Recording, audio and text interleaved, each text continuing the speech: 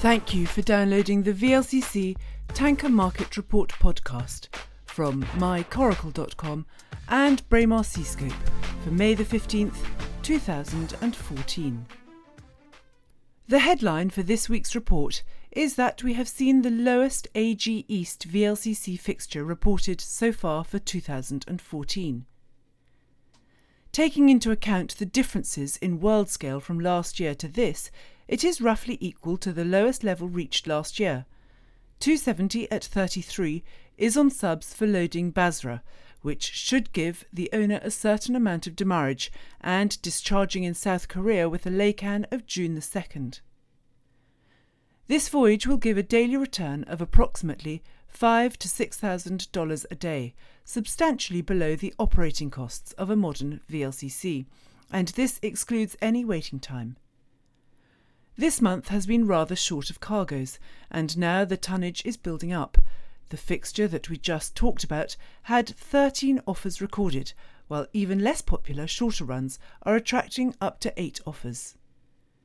We haven't quite reached the point at which shorter voyages become more popular than longer ones, as owners try to reposition their ships later in the month in the hope of improved freight rates. AG West has slipped down to 280 at 25, and with the Caribbean market at just $3.5 million, this means that those looking to triangulate can only manage a return of about $15,000 a day over 3 months. Freight rates from West Africa have also come under pressure, in line with the pressure being applied in the Arabian Gulf. The week started with freight rates dipping below the 260 at 40 mark. Rates dropped to 37.5, and charterers are pushing hard to reduce levels further.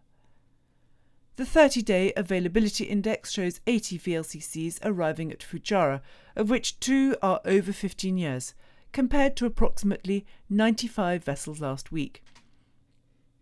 May is looking very low on volume, with a total of 107 fixtures so far, 33 in the first decade, 32 in the second decade, and 42 so far in the third. We are starting to run out of cargoes in the Arabian Gulf for the month, and we are now moving into early June laycans, which is causing downward pressure on freight rates and tonnage to build up to record levels in the area. It will take some time to work through this excess of ships, so we do not expect any improvement in the area for the moment. Thanks for listening.